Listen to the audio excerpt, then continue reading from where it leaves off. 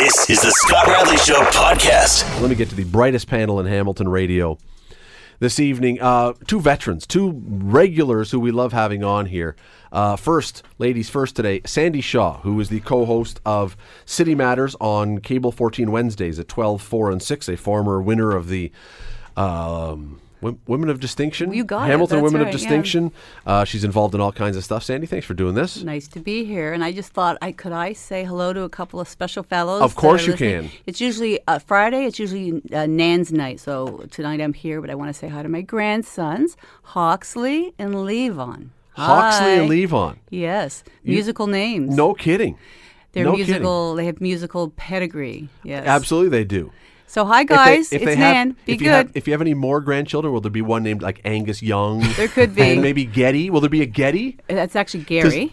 Gary Weinrib is the real name for that. Yeah. Does Levon sell cartoon balloons in town? No, he does not. Oh, he's okay. like Levon Helm. Okay. But Levon is, he's got some attitude, so I'd be careful. I will be. Good morning. I want to ask you though, because when Luke and I were talking last night about we were talking about names. The Western Hockey League had their draft, and the draft is loaded with 16-year-old boys whose parents gave them names that no one can possibly spell. It's and true. the oddest one was a boy, we're not sure how you pronounce his name, it was just KRZ. Right. Whoa. Right. And we're thinking it's either Chris in like the worst spelling ever, or the coach of Duke basketball, his last name is Krzyzewski, it's Polish and it starts KRZ. So it's either Chris or it's Sh. And we're not really sure which one it is. There's a lot of names. Can anyone out spell there. Hawksley and Levon? Hawksley gets Levon's easy, but sometimes it gets pronounced Levon, but Levon is how it is. And Hawksley, he can spell it really well. Yeah. Has anyone ever asked if his name is Hockey? No, but he gets Hawk sometimes. Hawk. All right. Well, Hawksley, Hawk. Yeah. The Hawk's Hawk. kind of cool. The Hawkster. Well, that's where it kind of comes from. My daughter's a Oh. big fan of the band. Okay, so there you go. We call the Hawks before There you they go. were. Right? Well, So- that is Sandy Shaw. Next to her, the voice you're hearing, the male voice you're hearing, Jamie West, the executive producer of this show, a longtime host of, 30 or 40 shows here on CHML. Once upon a time, back far enough, CHCH. Oh, yes. The president, Way back founder, and... Chief bottle washer. of West Pro Media. If you may see signs occasionally up on billboards or whatever else, give me a wave if you drive by the sign. that's right. Or If give me the a sign call. waves back, That's right. maybe you should back off the pot a little bit. Medicinal. Thanks for having me back on the show. Hey, I'm surprised you would let me back on after the last time, but thank you for this. Well, I'm just is it controversial? I don't recall. I it can't being, remember, but it's always Maybe that's the problem. No, it was always great. Although I'm surprised that actually both of you guys got here, considering half of the roads apparently in Hamilton. Yeah, it's okay. My Johnson Are shut down. My Johnson 30-horse outboard was working fine, so I got here in No, plenty of I'm time. glad you finished that sentence. But Oh, dear. no, it's but Kenilworth access is closed because of a Is it? mudslide tonight. Sherman access, the west side, is closing Sunday for rainfall repairs. I'm looking around when I hear these things, and all I'm thinking is our city is falling apart. Honestly, how many road Took things, a rainstorm to figure that out. It's just a good on. reminder. I honestly, I mean, with all we've talked for months, we're not going to talk about LRT. I promise we're not going to talk about thank LRT. you. I'm leaving then. But yeah, that's all we know. That's all I'm here for. But we're talking about spending billions of dollars in infrastructure, but we still have billions of dollars of infrastructure that needs to be done in the city. yeah. And I have, Yeah. this is just a reminder today when you hear these things, I have no clue how we're going to deal with this. None. Billions of dollars. And it keeps growing. The infrastructure deficit keeps growing, and it's substantial. I can't remember, but it's billions. It's It was 3.3 billion the Yeah. last I recall. This is going to take, I think, honestly, this is going to take some federal government intervention to build up cities like ours. This game that goes on, for lack of a better way of putting it, between our municipal council and the provincial government, and even part of the LRT discussion has been around. Can we trade that money in for something else? And part of the proponents of LRT are, well, let's go ahead and do this because that's the way to get a lot of our infrastructure fixed, or at least some of it. And that's a pretty good argument to make. But I think at some point it's going to take the federal government opening up the purse strings just to say, look, our cities in Canada, like Hamilton, are falling apart. We've got to spend the money and do it. No different than your house, right? You can only let the roof go for so long. Right. Patch it for so long. And then you got to say to yourself, well, we don't have the cash on hand necessarily to do that. So what do? You have to borrow the money. You got to figure it out because you got to stay dry. But Sandy, it still comes out of the same pot. It's still coming from the taxpayers' pockets. Yeah. Well, we're getting nailed one way or another, regardless of what level of government. That's right. And I would say, the federal government, Trudeau, T2, we like to call him, he ran on a city's agenda, and there is pledged infrastructure dollars, not only for affordable housing, but for infrastructure, just like really when Harper was in office and we had that recession. So there's a lot of infrastructure money that came our way. But these are one-time, one-off shots, and I agree with what you're saying, that this is an ongoing need. And Hamilton is particularly vulnerable for a couple of reasons. One is that we are an older city. I mean, we talk about Kitchener, Waterloo, and some of these cities, but we have sewer pipes that are made of wood in Hamilton. So we are an old city. Also, we're a city that is built on peculiar geography. So we have the escarpment. So we've been, bulldozing the escarpment. We built an expressway on a creek bed. So we've done some odd things with the geography, and that's coming home to roost as well. That guess what? The escarpment's saying, I'm here to remind you that I'm the edge of a cliff, and the Red Hill Creek's here to remind you that the water wasn't told that there's not supposed to be running here anymore, right? So no, that's a good point. The other thing I was going to mention is the tax base. We're way behind in Hamilton with business tax base. Most of the tax burden falls on the residential sector. So while we have a lot of things to celebrate in this city with new business, a lot of it's small business.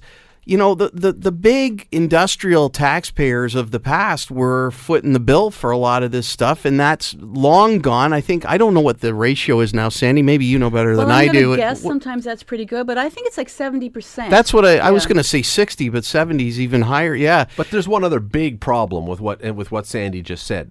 You're not wrong. I'm saying the problem is, when you talk about how the Trudeau government came in with an infrastructure, let's build up cities. Chrétien did that too in 93. But what's the kind of infrastructure they want to build?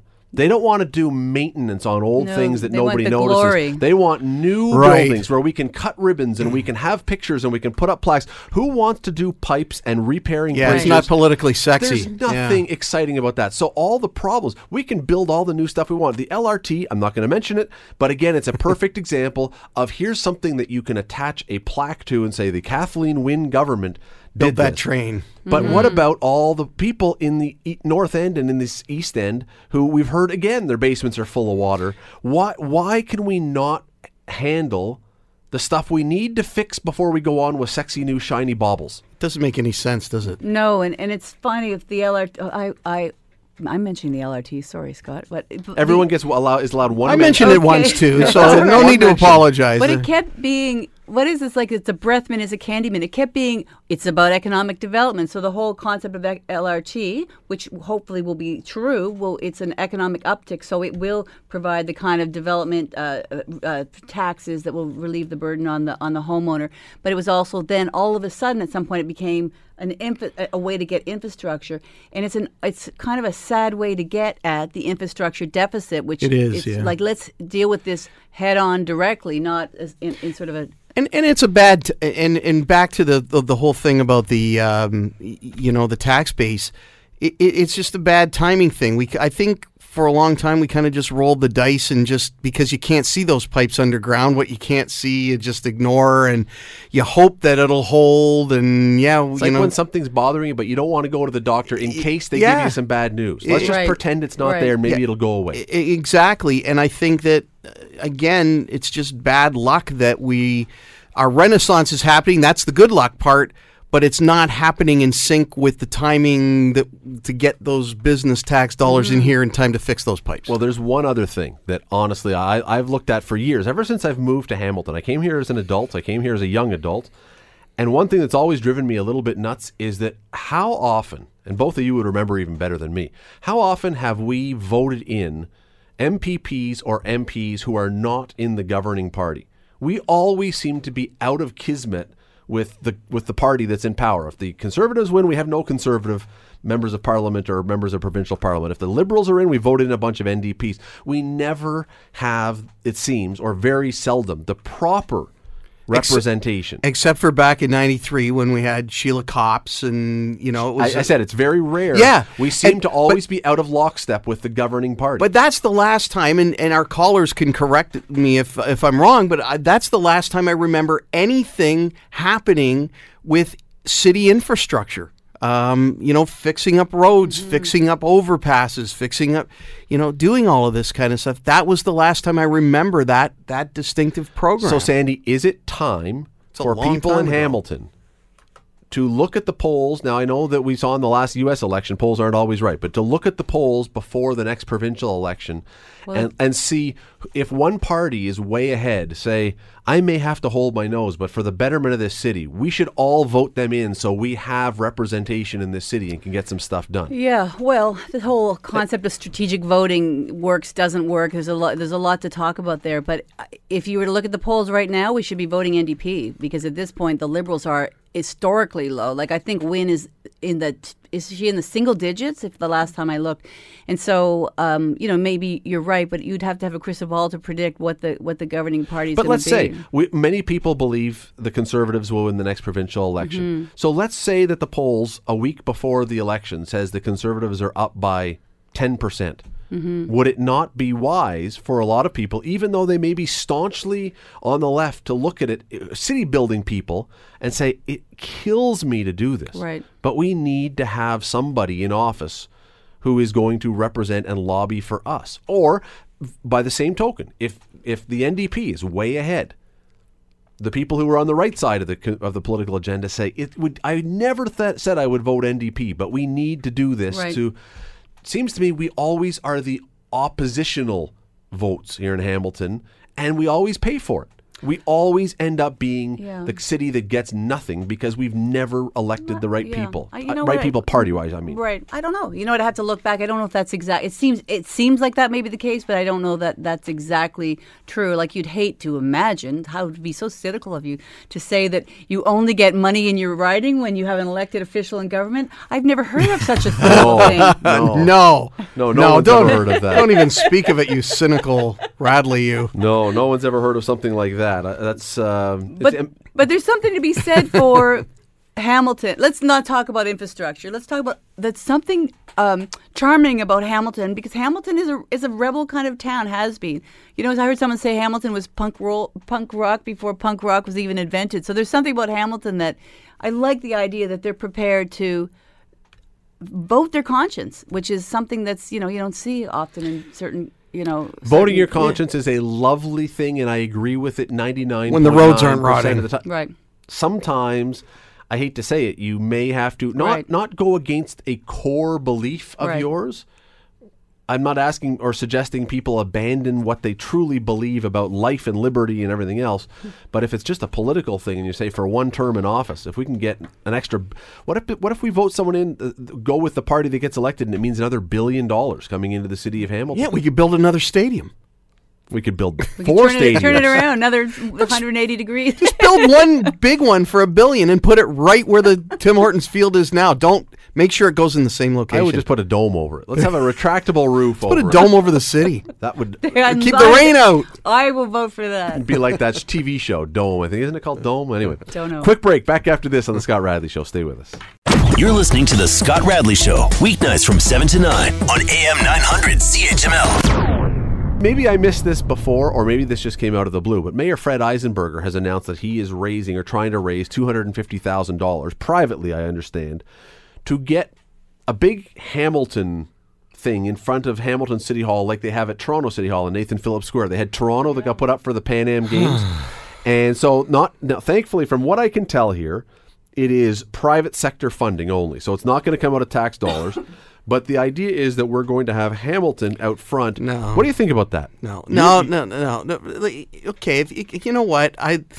Yeah, that's it. Our plaza's fine. City Hall's fine. We know that here it is. It's City Hall, Hamilton.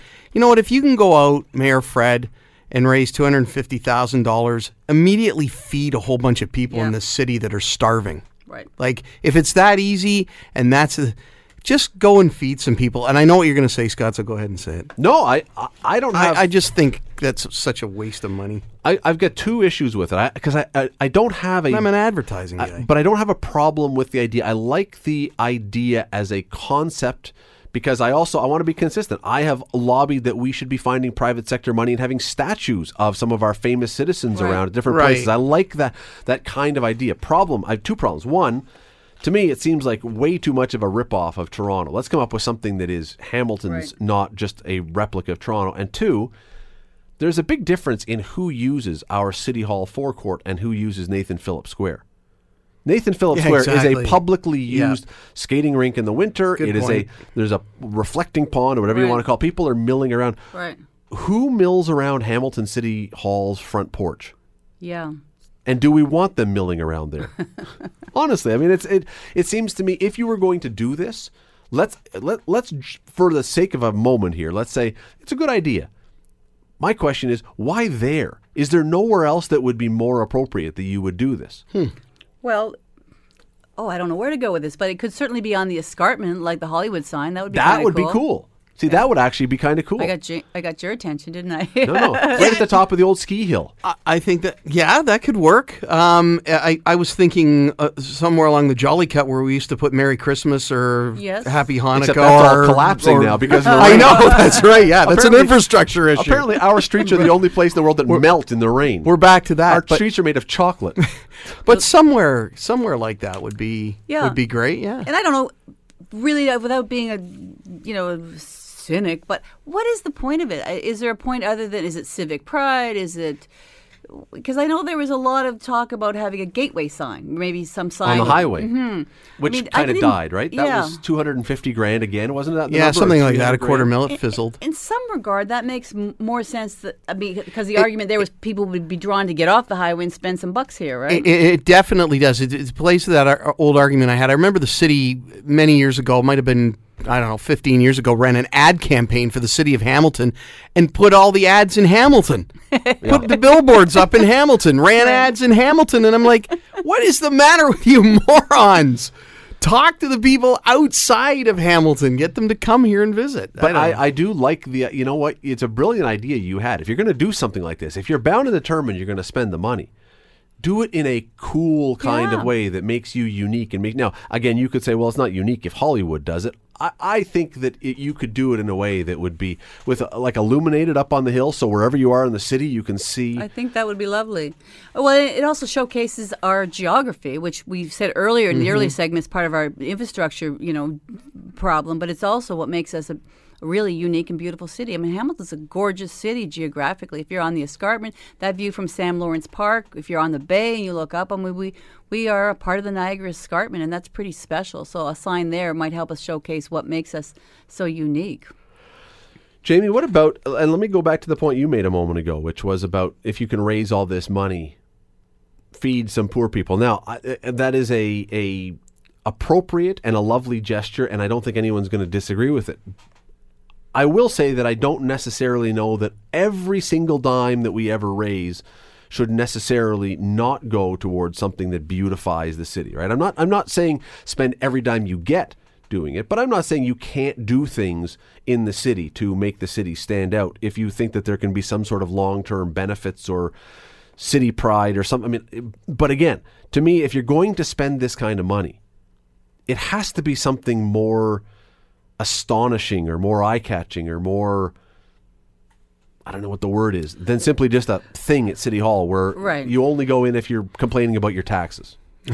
Yeah, again, it's all down to what is the specific idea and where is the specific place. Well, it's about civic pride. But I just look at this and I go, the mayor and the councillors go into City Hall every day.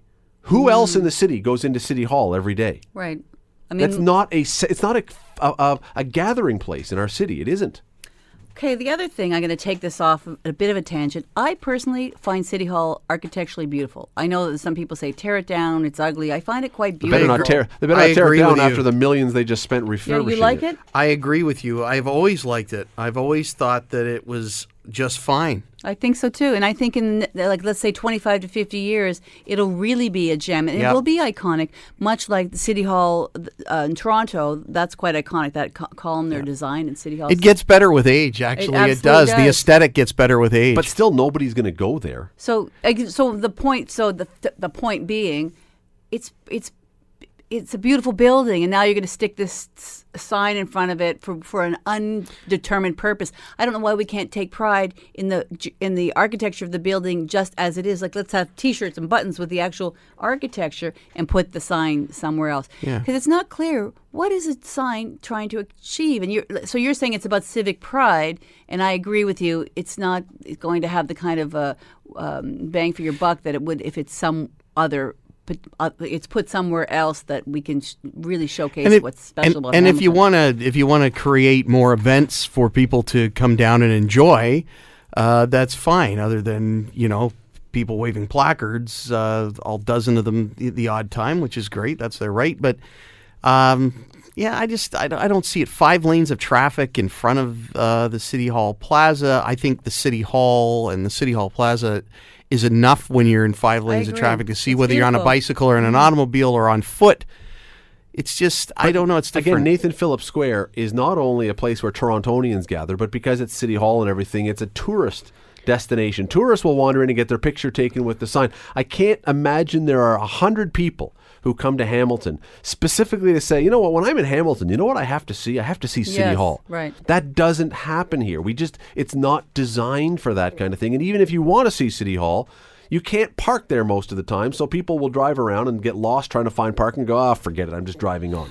And so to me, it's the entirely wrong place. I have no issue with the concept of doing something like this, and especially because it's private money. I got no problem with that.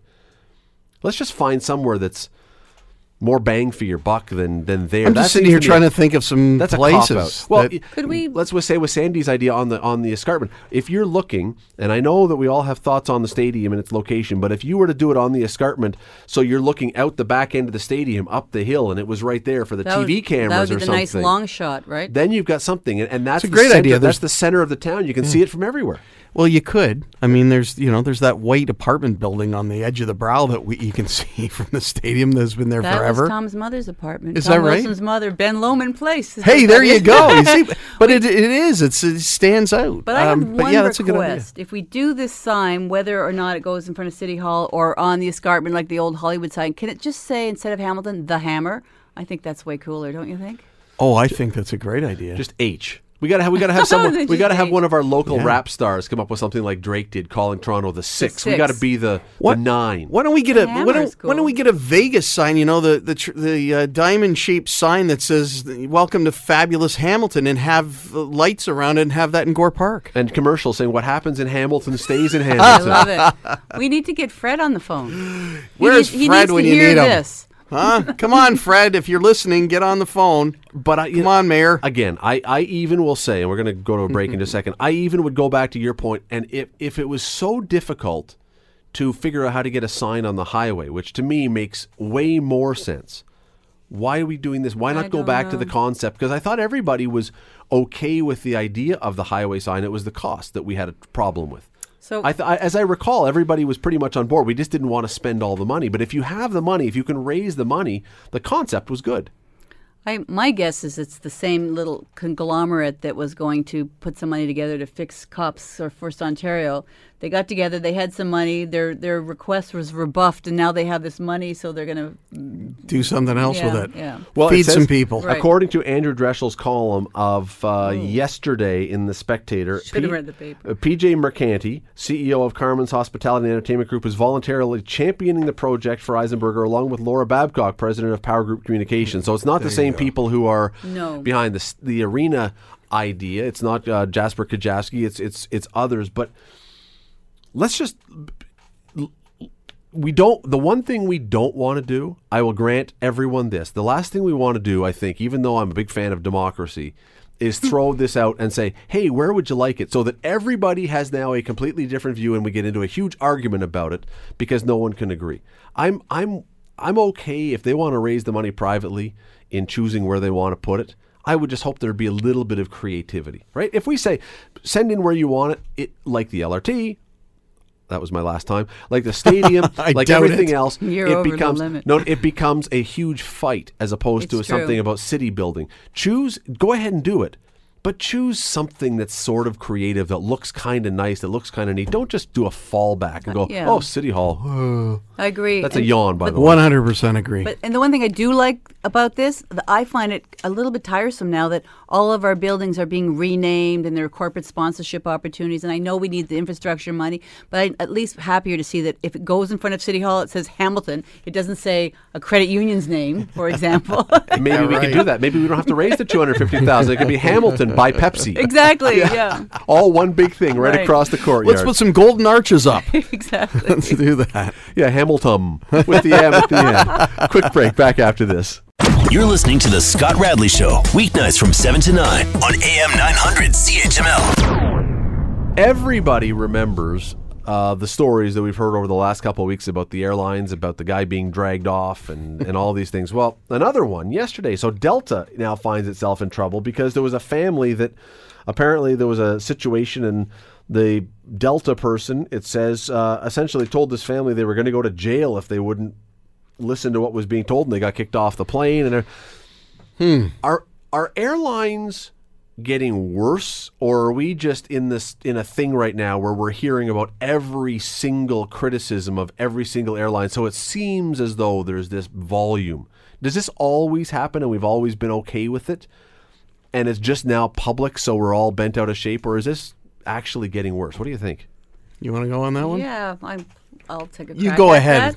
Well, I think it is getting worse, but it's reached this little bit of a critical point because of cell phones. So I think the whole idea that this behavior and these incidents now go viral. And so, but I mean, if you talk to anyone about airline travel, it's just not pleasant. It used to be that you'd sit in an airline and have silverware, and it was an elegant way to go. And then with the economy and having to squeeze people into seats, and then even I'm sure all the idea about trying to extract as much profit. It's not a very profitable business, I understand, right? No. So I don't think that the employees get treated very well as well. So there's a whole by the time everyone hits their seat in the plane, they're already kind of irritated. They've either been delayed or they're crammed in. They paid too much. The staff are probably. My guess is we don't know how many requirements the staff have. So with the sort of the international terrorism and security concerns, we can't even imagine, like every day I bet they have another security regulation that they have to enforce and they have to understand. So it's come to this, what's the word I want to say, like this culmination of all these factors. But I think why this is just spilling over into being viral is because of people Because seeing people this. see the events now And then instead other of just people hearing say, about them. hey, I mean, I saw one where a guy tried to wrestle, he wrestled a stroller out of a woman's Yes, hand and that was almost hit another the one. baby. And the guy, actually, this big American guy said, I don't care what happened. You almost hurt a baby. And then he said to the flight attendant, maybe someone will be videotaping this and this is going to go viral. And it's the funniest thing because somebody actually was, and it did go viral. That was the right? one where the flight attendant asked the guy to step outside so they could scrap. Yeah. Yeah. What do you think, Jamie? Well, I think you said cell phones are a problem for the reason that you've pointed out, rightfully so. And I say cell phones are a problem because they have a tendency to create some sort of a false bubble around people that does a couple of things when it comes to airline travel. Number one, people don't pay any attention to the people that are in charge of your safety and running the flight itself. People don't watch the safety videos. I mean, that's up to you. If you don't watch the safety video, I've always figured that if the plane crashes into the ground at 400 miles an hour, me in the crash position isn't going to help. I just look around to see where the doors are. Yeah. That's primarily where I look. And so you've got this bubble of individuality going on, which isolates people and suddenly prevents them from listening to what's going on. And it's important, I think, to pay a little bit of attention when the flight's getting organized, when people are getting seated, when things are getting going. That's just civil. The other thing is we've got a terrible storm of a society that's developing into a entitled society. So every individual's entitled to anything and everything he or she wants at any given time. And the rules don't really apply to me. They apply to everybody else. Now, when you combine that with poor quality employees on an airline, Right. it's hard to find good help, because it really is. When you combine those two things, you end up with incidents like the one I think you're talking about, Scott. You've got people on airlines who have too much power and not enough common sense to go with it. And the one thing about That leads to problems like doctors getting hauled off a plane or dragged off a plane. Well, and the one thing about these viral videos, whether it's on a plane or elsewhere, is I always wonder, because people always, they see it and they immediately freak out, and it's all, and in many of the cases, what happened was what you saw. But what you never can see in these videos is the context, is the lead up. I don't walk around all the time with my phone camera on, videotaping everything. So something had to make the person on the plane decide to pick up their phone and turn it on. There had to have been something that spawned or encouraged the person, told them something's about to happen here. And you don't see what that was. Now, that could be the fault of the employee, or it could be the fault of the person sitting in the seat, but it leaves out an essential bit of context. Maybe, and I'm not arguing for the planes, I'm not arguing against the planes, maybe the employee 7 times asked the person, would you please pick up your child and put your child on your lap? Or put your bag underneath the seat. Whatever. Right. And 7 times later, as the voices are getting up, someone goes, oh, this is going to be good. Right, I'm going to so they turn on just my catch phone. And then after the 7th time, the employee goes, sir, I'm going to haul you out of here by your ear if you don't put your... And then all of a sudden it's airline employee threatens passenger.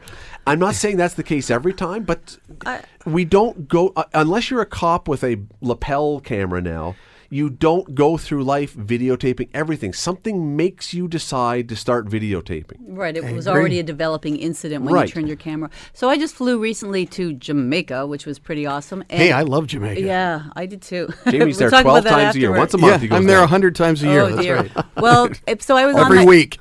But I'm not a happy flyer. Like I do it, but I'm not exactly. So I'm pretty aware that you're 35,000 feet above the earth, and I don't mind I would rather everyone follow the rules, and if the flight attendant needs to scold me, I'm happy to take that, because I realize this is serious business. Do you know, it's serious. It is serious business. You're right, Sandy. It is.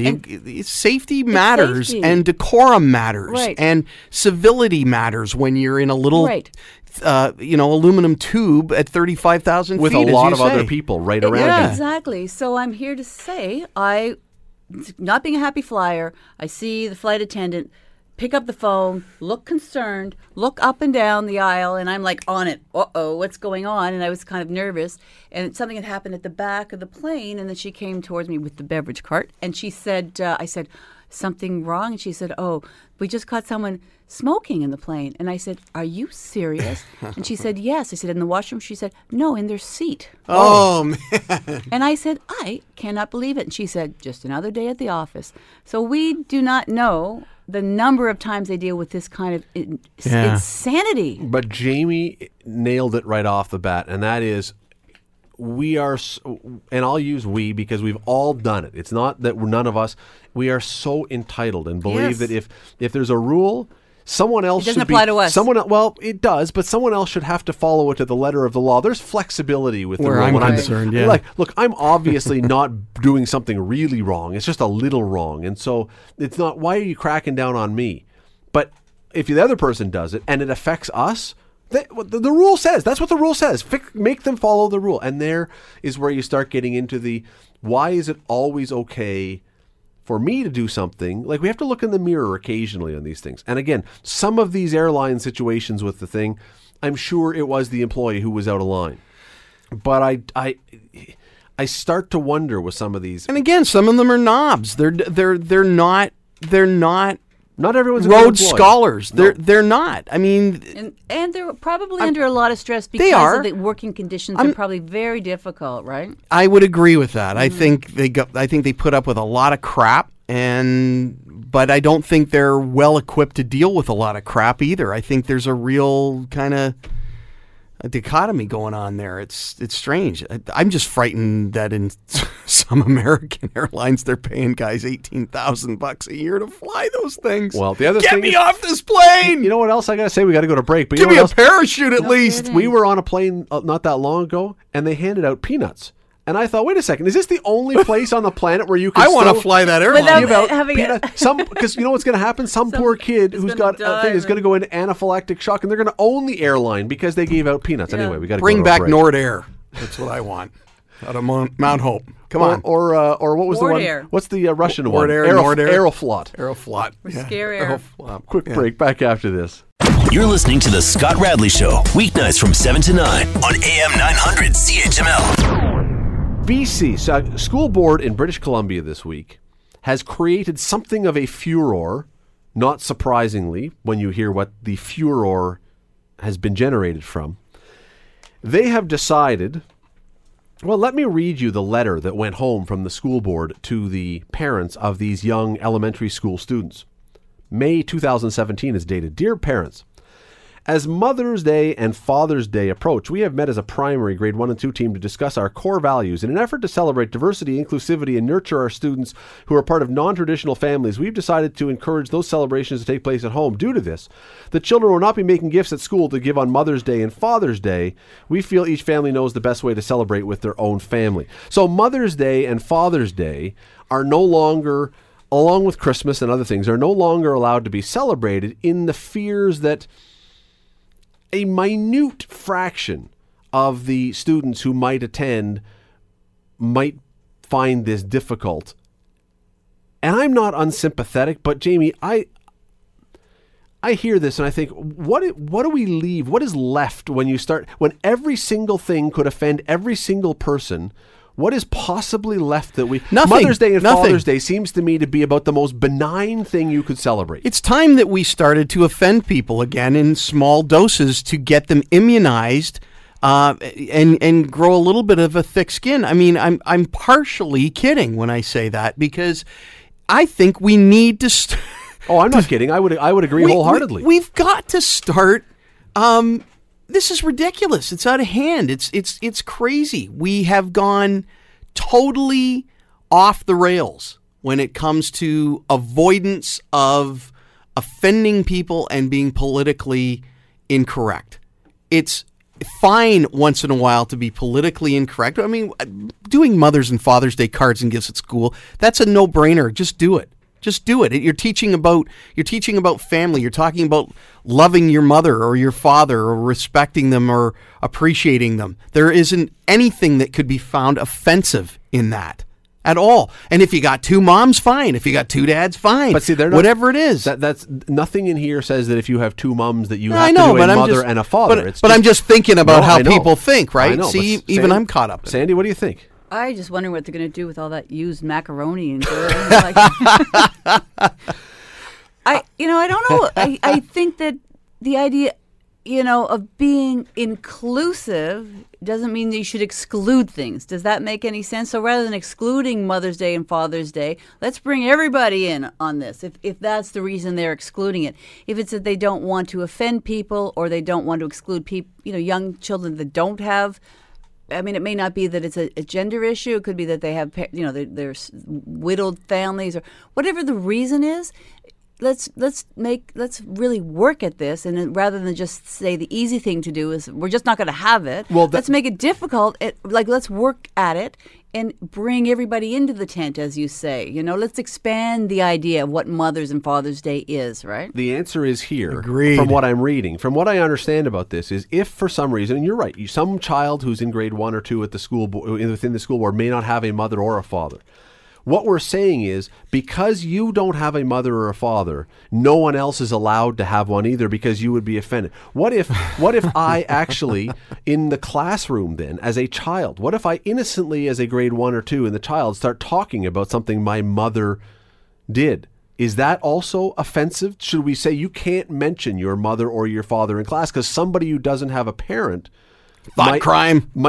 No, but is that not a logical extension It of what is. we're doing It here? is, yeah. That It you is. can't talk about your parents. Mom and dad can't use those titles when they come and pick you up. Hey, mommy's here. No, you can't say that. You have to say That's your Jennifer's, guardian. That's your Jennifer's legal here. guardian. Yeah, Jennifer's here. Sam is here. Your female legal guardian is No, here. no, maybe not female though. Well, depending if you can Your if you guardian- can actually see who it is. No, maybe not. Your guardian Okay. of indeterminate gender. Your transgendered, Not necessarily. legal guardian. No, of indeterminate gender that we don't make any judgments on is here to collect you, to take you to your home, which may not be your home. You two are digging a hole that No, I am but- not stepping into. Come on in. The water's fine. The point of this is, it seems to me, as we've said, there comes a point, and there are certain things that I can.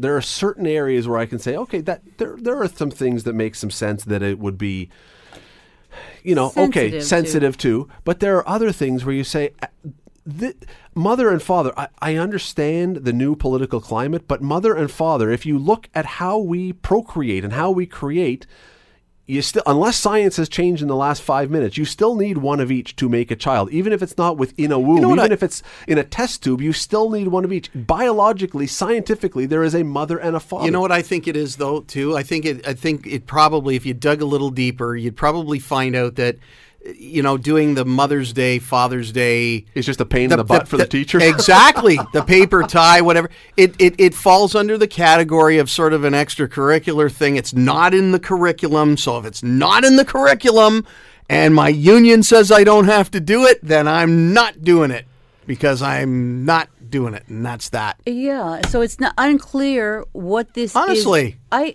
It's possible, and it's unclear what is this a solution for? Do you know what I mean? And if it's a solution Well, it's for a preemptive strike against a possible offense that may or may not ever exist. And so it's a lazy solution for that. Do you know what I mean? It's an easy, write a letter, send it home. It's a lazy solution. It is a lazy solution. You're right. So instead of having a child look all of a sudden, the one child in the whole school board who suddenly looks perturbed because you're doing Mother's Day and they don't have one, rather than then dealing with that, let's just obliterate the whole concept so we don't have to ever talk about it. Right. And so why is it then, and this is not BC, because I know that different school boards, we don't want to touch on Christmas or any other religious holidays. We don't want to touch on mom and dad. We don't want to touch on this and that. But we want to jump in with both feet into sex ed in school. That we want to touch with everything. We want to inoculate and talk to our kids about every detail about sexuality.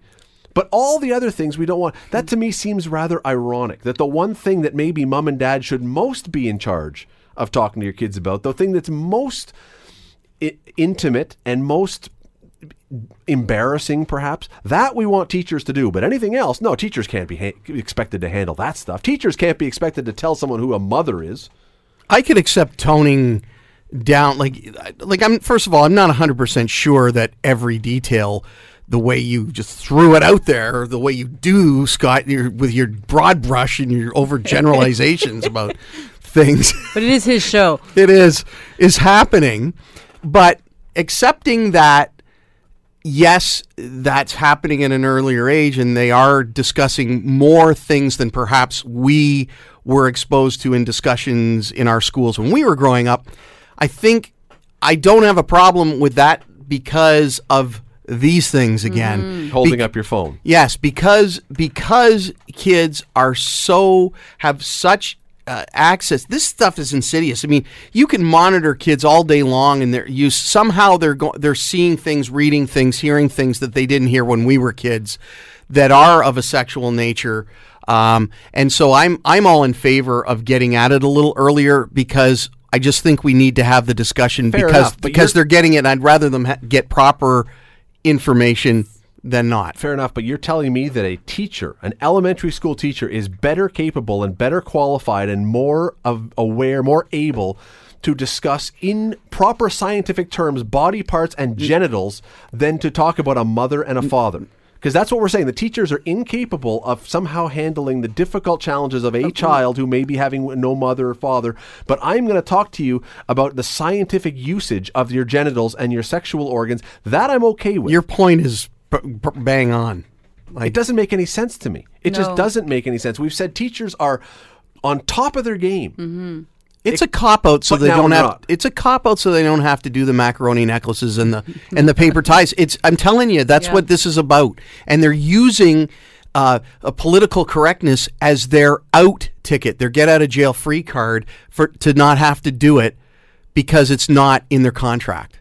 That's what this is about. There's always an undercurrent. There's always some BS reason why Right. things are going on. You always have to read between the lines nowadays, because the other part of society that's the trouble that society is having, and I can tell I've had the coffee now, is about being honest with people. People have a difficult time laying it on the line and just being straight with one another. And you say to yourself, Sandy and Scott, why is that the case?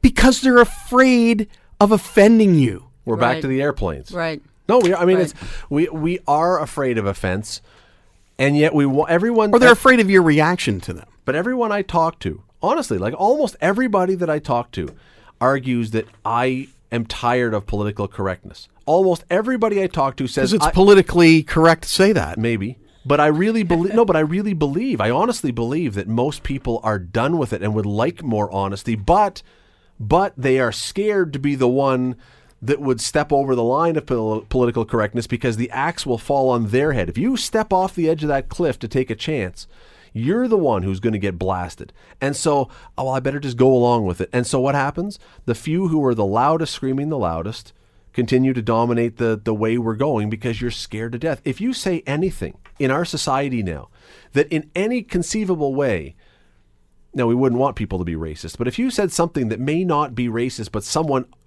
labels you as racist, you're stuck with that. So what do? We just don't even talk about racial issues at all. We don't talk about gender issues hardly at all. We don't talk about all these hot button things because we're scared to death someone's going to bang us over the head and stick a label on us, and we're stuck with that now. So I'd like to think that we had such sort of pent up demand, if you will, to talk about these things, because we went for so long that we weren't allowed to talk about gender, race. We weren't allowed to talk about anything except what was considered to be the mainstream norm. So I agree. In some way, we swung really to the other extreme, where now we're talking about it, and it is like sort of the norm. It is the norm, but I would like to believe that it's a sort of a part of a life cycle of us being more open. That eventually it'll settle down. We'll come back to a more balanced approach to all of this. But that's what I feel like. I feel like, especially around gender issues, like that's what in feminism and some of the issues that women have faced in the workplace and inequality and so forth. It just wasn't talked about. So now that we've allowed to talk about it, it's like, wow, we're really going to talk about it until we resolve some of these things. It's going to be on 10, if you will. But eventually, hopefully, as some of these things start to be incorporated and to be normalized, that we won't have these kinds of intense, what seems like extreme reactions to That's what this is. This is an extreme reaction that an administrator, I'm sure, got. I bet if you were to actually forget the macaroni thing, although you may be right, but I'm sure that what happened with this is one person complained somewhere or made some cryptic comment, and they thought, we better cut this off before we get an actual complaint and we have to deal with it. So just nothing. And I want to know, see, if I had known this back when I was in school, if I had been smart enough, I would have said that I have a religious objection to all mathematics. My religion is offended by math. I cannot be near mathematics. And if you force me to take math, that is a breach of my religious freedom. That, if I had been smart enough, I would have pushed that one. I'd have been right in there with you. I'd have been at Bible study. I am pushing on that one. I am pushing that I am anti-math by reason of right religion. Here. Yep, and it's I haven't got it's in the scripture. I haven't got no that math. scripture in front of me, but I'll find it for you eventually. But it may take a couple of years. But I also need a 90 though in that course. I just can't take it. But you got to give me a 90. Absolutely, because you'll kill my self-esteem otherwise. Of course you will. And that'll cause me psychological damage, which will make me an unproductive member of society. So please. And I will go home to my parent of indiscriminate description. Push me through. Cry. Push me through. I can't fail. Digging that hole, guys. Quick break. Back after this on The Scott Radley Show. You're listening to The Scott Radley Show, weeknights from 7 to 9 on AM 900 CHML. Brightest Panel in Hamilton Radio this Friday. Half an hour left before we send you off to your weekend, but don't go anywhere yet. We will keep you going for another half hour here. Starting with this, we were talking about the school system a moment ago. We're going to stay with schools for a second, but in an entirely different vein. Toronto Star had a piece out today. 121 Ontario schools are slated to close. A number of those, including Robert Bateman in Burlington, are on the chopping block. There's some other ones. It's all to do with demographics, with geography, where there are a lot of kids, where there aren't a lot of kids, age of schools. There's all kinds of reasons why schools might want to close. Here's my question, though, honestly. Is it not time, if it's even legal, I don't know if it's legal, but is it not time to investigate the idea of just getting rid of amalgamating the school boards and having one school board in this province? And here's the thing. I know there are some people, right now, I want to just say this. There are some people who just about have an aneurysm when I say that, because I say, no, we have to have, the law basically right now has all but prevented the Catholic school board from really being all that Catholic. You can't require the teachers to be Catholic. You can't require students to go to religion classes. You can't require really anything to do with Catholicism. You don't have to be Catholic to go to Catholic school. There's nothing that is truly Catholic about the Catholic school board. They offer the religion courses. They offer chapel or, mass. Yes, there is. There's lots of guilt. But if you're not... You wanted controversy. If you're not going to have a clear delineation of choice between the two schools, if there's no real difference between them, why do we have two? Why do we have two administrations and bureaucracies? If the Catholic schools were vastly different, as they were when they first started, and you were Catholic if you went, and you went to Mass, and you had all the Catholic stuff, that to me makes sense. But if it's all generally the same, why do we have two bureaucracies for these boards? There's a lot of money tied up in that. I don't know. I know that we did not. So this is not. It's relatively new. I mean that there's two school boards. I mean, I think since it Bill goes Davis. back. Yeah, so it goes back to the 70s. I would 70s, say 60s, 70s, and at one point there was a separate school board, and that only went up to grade 9, I believe, and then they didn't even have separate high schools. So I imagine the history of why we have that in Ontario is very political. I mean, I think at the time there was a very powerful cardinal in the province of Ontario that was very closely connected, and it was all about delivering votes, if you will, for the provincial government, and then subsequently all about delivering votes for the provincial Liberal government. So it's religious entitlement, and it's a religious choice, but it's also very, very, as you know, I'm saying the obvious, imbued in party politics and provincial politics.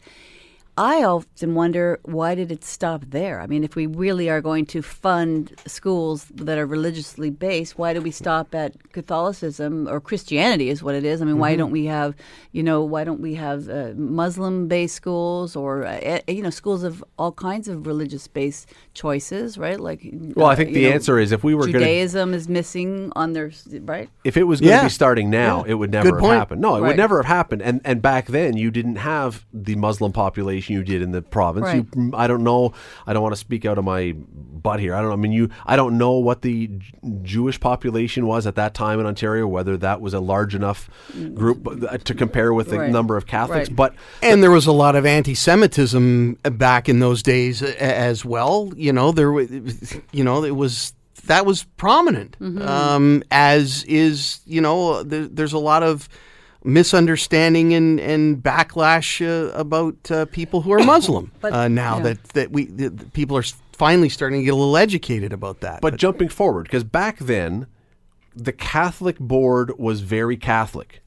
I know what you mean. And now, if you were to not have a uniform on, for those who have to wear uniforms, but if you were to just drop someone into a Catholic school versus not, there are some hints. There will be crucifixes up. There will be some things. I'm not saying they're entirely equal, but the delineation between the two is pretty small. There's really not that there are some. I'm not saying there's nothing, but it's pretty small, because the courts have basically said you can't force. Jamie, if you want to go to the Catholic school, I can't prevent you if you aren't Catholic. Yeah, it's almost like call it Catholic school if you want. That's fine. It's keeping everybody happy. That's where it kind of began. But yeah, we've got we've got all these rights that have to be followed, these laws that have to be followed, and so you can keep calling it Catholic school if you want, but it's really. But I don't even have a problem with the two boards if you're going to go back a step and say let's let the Catholic board be more Catholic if we want to do that. But if you're not going to do that, and I don't think the courts would ever let you. That's why I keep coming back to this. They're going to close 121 schools, and there is so much money tied up in bureaucracy that you got to think that some of these could be saved, or the education system could be better if we lopped off a bunch of bureaucrats. Well, I think you're always. Yeah, I think that's one thing that the two school boards could certainly come to agreement on, is the whole idea of all those layers of bureaucracy. And I think that, it's very controversial, but I think you're right that there may be an appetite to consider that now, given the changes in the demographics in Ontario, and also the idea that not only now within the public school board system are these two schools choice based on religion. You're starting to see within schools based on types of approaches to school. So there's a SAGE program in Ontario. There's sports programs. French immersion. The baccalaureate. There's all these. Exactly. And in Toronto, they have schools that are based on that are based on, like, there's schools that have a black curriculum specifically. So we're starting to see these schools of choice, but some of the criticism of that, when we have these schools that have choice depending on programs, what they become is these sort of segregated little pockets of schools as well. So I think that we've seen some changes in this, and it may be time to consider that. And I think that maybe we could get back to the point where when we see schools in communities, when schools close in a community, it's kind of like leaves a hole in the fabric of a community. And I wonder whether people would have more allegiance to building healthy communities where kids can walk to school, as opposed to their allegiance to the fact that it's a Catholic school. What an absurd idea. Did you hear yourself on that, Sandy? You said build a community where kids can walk to school. I know. Are you out of your mind? Sorry, I kind of have these crazy ideas sometimes. What kind of insane radical notion is that? Yeah. Can you imagine? I was just talking to somebody today about that. That's why you got me. Yeah. Yes. I mean, it's crazy that we don't, right? Exactly. Sorry, I haven't been talking because I've been on the phone to Children's Aid to turn you in. But I want to say, we got to go to break here. I want to say about this, that just in case there's any lack of clarity over what I said, when we talk about amalgamating the school boards, I'm not arguing that the Catholic school board should, therefore, all members of the administration of the Catholic board should be dumped. You would amalgamate, and so I'm not saying fire all the Catholics. That's not what I'm saying at all. I'm saying let's merge and find one school board that we could do. I think it's a great idea. It just doesn't make any sense to me now that there doesn't seem to be. Now, if someone out there is in the Catholic board or has their kids in Catholic school and can tell me that it is a vast, sizable, massive difference in how the schools are run between Catholic and public, in significant ways I'm talking about, I am more than happy to listen to those. But I've been in both schools. I've talked in schools, in high schools. There are some differences, but not seemingly enough now to justify, in my mind, two distinct administrations. Well, there's one other difference that we really haven't discussed on this topic, and that is the actual academic results that are produced by the separate school board versus the public school. Exactly. So there is a difference, and that's a pretty significant one to be talking about. But why is that the case? Okay, so does that not then mean maybe we should be taking all the Catholic administrators who are running schools that are better and replacing the public ones with them and amalgamating to bring up the public schools? Perhaps. This topic. You ask tough questions. Every time this topic comes up, every time this topic comes up, a bunch of people get but a bunch of people get seriously rankled because it's one of those things you're not supposed to talk about. You can't do. I don't know why you can't. I don't know why we can't talk about education. Talk about it. And I don't know why, even within this, even if you were going to amalgamate, Jamie, you said it a second ago, there's no reason you could not amalgamate. If we have schools for sports, if we have schools for French immersion, you could have some schools that are Catholic based within the system. So you still handle that, There's still that option for you. You want that? Go there. you can go play sports. You can You're go free play to do music. that. You can go for drama. You can go for baccalaureate. You can go for Catholic. You can have, and we could. You know what? We could then open one for Jewish or for Muslim as well. Yep. There's no reason. Exactly, and I would say part of what we're not talking about is the funding, the provincial Liberals and the way they fund these schools. I mean, they're abdicating this responsibility as well because it's not politically. It's not politically correct, and they don't want to lose votes. And the whole idea is, instead of them actually changing the funding formula, they allow communities to fight it out amongst themselves. So you know how bitter it gets when local accommodation reviews happen in schools. I mean, we have them going on now in Hamilton, as you said. So there's some part of me that feels like, I mean, the provincial Liberals have been there for a long time. They've kind of abdicated that responsibility of addressing this because the money comes from the top, right? Yep, you're right. Quick break. Back after this on The Scott Radley Show. You're listening to The Scott Radley Show, weeknights from 7 to 9 on AM 900 CHML. Susan Claremont has just filed a piece at thespec.com pointing out that with very little fanfare today, the family of Angelo Musitano, the former mob family who was gunned down and watered down this week, they had a very small, understated funeral and not the stereotypical funeral you would see in the Godfather movies or Sopranos or something with, blocks long parades of cars covered in flowers. Very small. But here's the question I have for you guys, because this is going to in some way, I guess, give us some insight into your thoughts on humankind. I'm not sure how it sounds very deep. All the stories after he was killed this week talked about how he was a changed man. How he was no longer the man who had been involved or who pleaded guilty to the killing of Papalia and all that kind of stuff. The stories were, this was a guy who had turned his life around. Mm-hmm. Do you believe that people can do that? Do you believe that people can become very different people in their adult lives, that can move on, that can step away from lives like this and become new, nice people? Or once you're on a certain direction, that's where you're going? What do you think? Well, we're talking about redemption. That's exactly what we're talking about. And I do believe that people can turn their lives around. But at the same time, it doesn't mean that other people, have changed as well. And it also doesn't mean... So what do you mean by that? Well, it doesn't mean that other people, because people hold a grudge for a very long time, and there's no statute of limitation on when people can exercise their pound of flesh. So just which clearly seems to have happened. So I do believe that there's redemption, and in some regard, and I am don't want to sound religious in any regard, but I do believe that that probably there might have been some.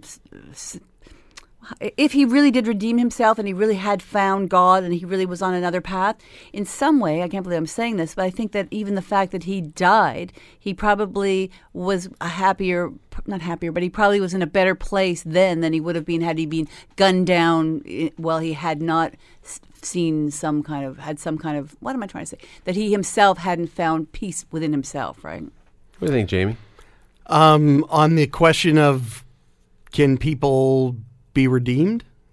Yes, is the emphatic answer to that. Yes, they can. It's that simple, because I think that if you if you believe in God, or you believe in God in whatever form or name that comes to you, at whatever time it comes to you, then I think absolutely you can, because I definitely believe there is a higher power, and I believe it can come to you at any time. And I think in this case, I think the thing I've thought about the most in the aftermath of this horrible story is about his children. Mm-hmm.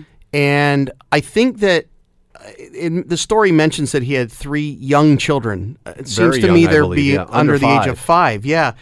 And I think the arrival of children in your life is a very, very stark reminder of how precious life is, and it's certainly symbolic in a real way. It can clarify some things. Well, it shows you it's having children is about redemption. It's new life. Exactly. But so many people this it's week. renewal. I've heard so many renewal, people yes. this week express this view that, oh, sure, whatever. He was a gangster. Sure, he says that he's now a different person, of course, but he's the same. That has been, I've heard that many, many times. And the reason I asked you guys the question tonight is because it seems to me that a lot of people have a view that there is a certain level you can get to of badness, I guess, at which point there's no turning back. Now, I'm not arguing that, for example, because you know who else actually claimed that he had become a Christian and had changed his life before he died was a guy like Jeffrey Dahmer. I'm not arguing that Jeffrey Dahmer became a person you want to have over for dinner. Pardon the horrible choice of words. You didn't want to be his dinner. That was not what I meant to say. I didn't mean to say it like that. You did not want to have Jeffrey Dahmer over for a social event. Let's just put it that way. Yeah. Especially when eating. But the fact Try the meatballs. No, thanks. I'm not hungry. No, really, try one. But can you, regardless, and this is the question that I had all this week then, from what the interesting thing to me, because I have clear views on this, I believe absolutely, I don't care how far you go, it doesn't mean that someone forgets, right? It doesn't mean that we have to forget what you did in their past, but I believe that people can change. I absolutely believe people can change, even people that we would categorize as really bad people. I absolutely believe they can be changed. But I've heard so many people this week say, no, it's all a big ruse. It's all a big scam. Of course he didn't change. He was the exact same guy. Nah, I buy it. I do too. I buy it. And it also means if you're saying that about other people, you have to turn that around and say, does that mean you yourself are stuck with the way you are for the rest of your life? So if you make a mistake, you own it. Exactly. And look, here's another example. Who's the guy? Remember the guy about a year ago or less? The guy the drunk driver who killed the grandmother and the terrible, 3 kids. Yes. That was a horrible, you remember the story I'm talking about. Yeah, it's not that old. He was a developer's son or something. Yeah, a rich family's kid. And a terrible decision. And a lot of people would look at him as being a guy who was a bad guy for what he did. And he did. What he did was horrible. Are any of us beyond the point where we could never make a bad decision and have a bad outcome? And if we could, would you say, we were just talking about the plane and the responsibility and everything. Are we beyond the ability to change and be better people? And so I just find this fascinating this week that so many people seem so skeptical that a person could change their life. People love to be sanctimonious. People love to be judgmental. That's all part of the stuff we've been talking about throughout the program. And, let's face it, Angelo Musitano had a branding problem. He did. He was his. Well, it was more than that back in the day. It was serious. He had a crime problem. Yeah, he had a crime problem, but that's the brand that he carried with him. And I don't think that, from everything I've been reading lately, it doesn't appear that was lost on him in his efforts to change his life. He seemed to address that right up front, and I think that's part of redemption. I just really feel sad for his wife and kids. I just think this is what happened to him the other day is something that his wife and his children now have to bear for the rest of their lives, and I think that's terribly unfair and very, very sad. It's interesting that, and you're right, I agree with everything you just said. It's interesting that there is something, though, that says you reap what you sow. And it's not that, again, that is not me arguing that because you've done something wrong There's in the past. There's something to that, too, sure. But your past, you do have responsibility for the decisions you made. I think you can change and be a better person, but that, again, that doesn't mean that, Sandy, if you go out and kill someone and then 3 days later you say, okay, I've changed, we don't say, well, okay, what you did then, that's gone. Yeah, it's erased. You do have responsibility for your actions, and sometimes those can have long-lasting. Sometimes the reaction comes much later. It clearly 20 did. years later. And in different forms. It can come in any kind of form. This guy could have been struck down with a terminal cancer that took him out in a couple of months instead of being gunned down in his driveway. I'm just using examples based around what you're saying. I find it when I was hearing it a lot this week, I found it very, frankly, very discouraging. So many people saying there's no way that he could have possibly changed because of who he was. I don't believe that. I believe that everyone, to use your word, I believe everyone is redeemable. I really do. Yes. But it has to be by choice. And it's not. Yeah. It has to be by choice. And I don't think it's an easy path. I mean, if you really look at this Angelo Musitano, I mean, really, in many regards, he didn't have a choice. He was born into this family, so he didn't really have a choice, the path that he was on. And I imagine that in some way, it would have been easy for him just to stay on that path than it was for him to break free, essentially, and seek the kind of, normal life. Normal life, but even the whole idea of, really, it is hard to change. And it's particularly hard for him to have seen, to have had lived this, found God and to live this life of Christianity. He would have to had looked deeply into his soul, if you will, or do some serious self-reflection. And that is not easy when you have the kind of ugliness that he had to look at. So You have to be ready.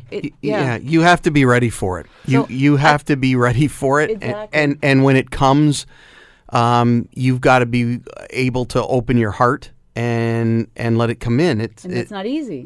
That's... It is a very interesting story because this is a much easier narrative for everyone to wrap their head around.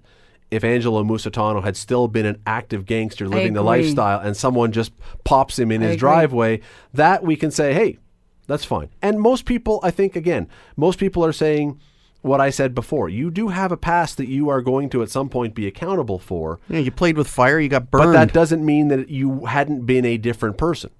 That doesn't mean, and again, maybe I am wildly naive. But I don't think so. I believe people can change. You're right. Whether he did or not, I've never met the man. I don't know, but I believe people can change. I do, and I don't think it was a convenient cover story, if that's what he was trying to do. I mean, I don't believe that. I really don't. It's just because it didn't work. Let's put it that way. When you got 3 kids under 5, but it makes you look at these themes of redemption and vengeance and good and evil. So you're absolutely right. Had he been right in the throes of his criminal behavior and this had happened, it would be sort of a typical story. But this is a much more interesting narrative. And I'm a dad. I doubt very, very much that he would bring 3 kids into the world that close in age and be up to what he was up to in his past. I just think he was a changed guy, and it's sad.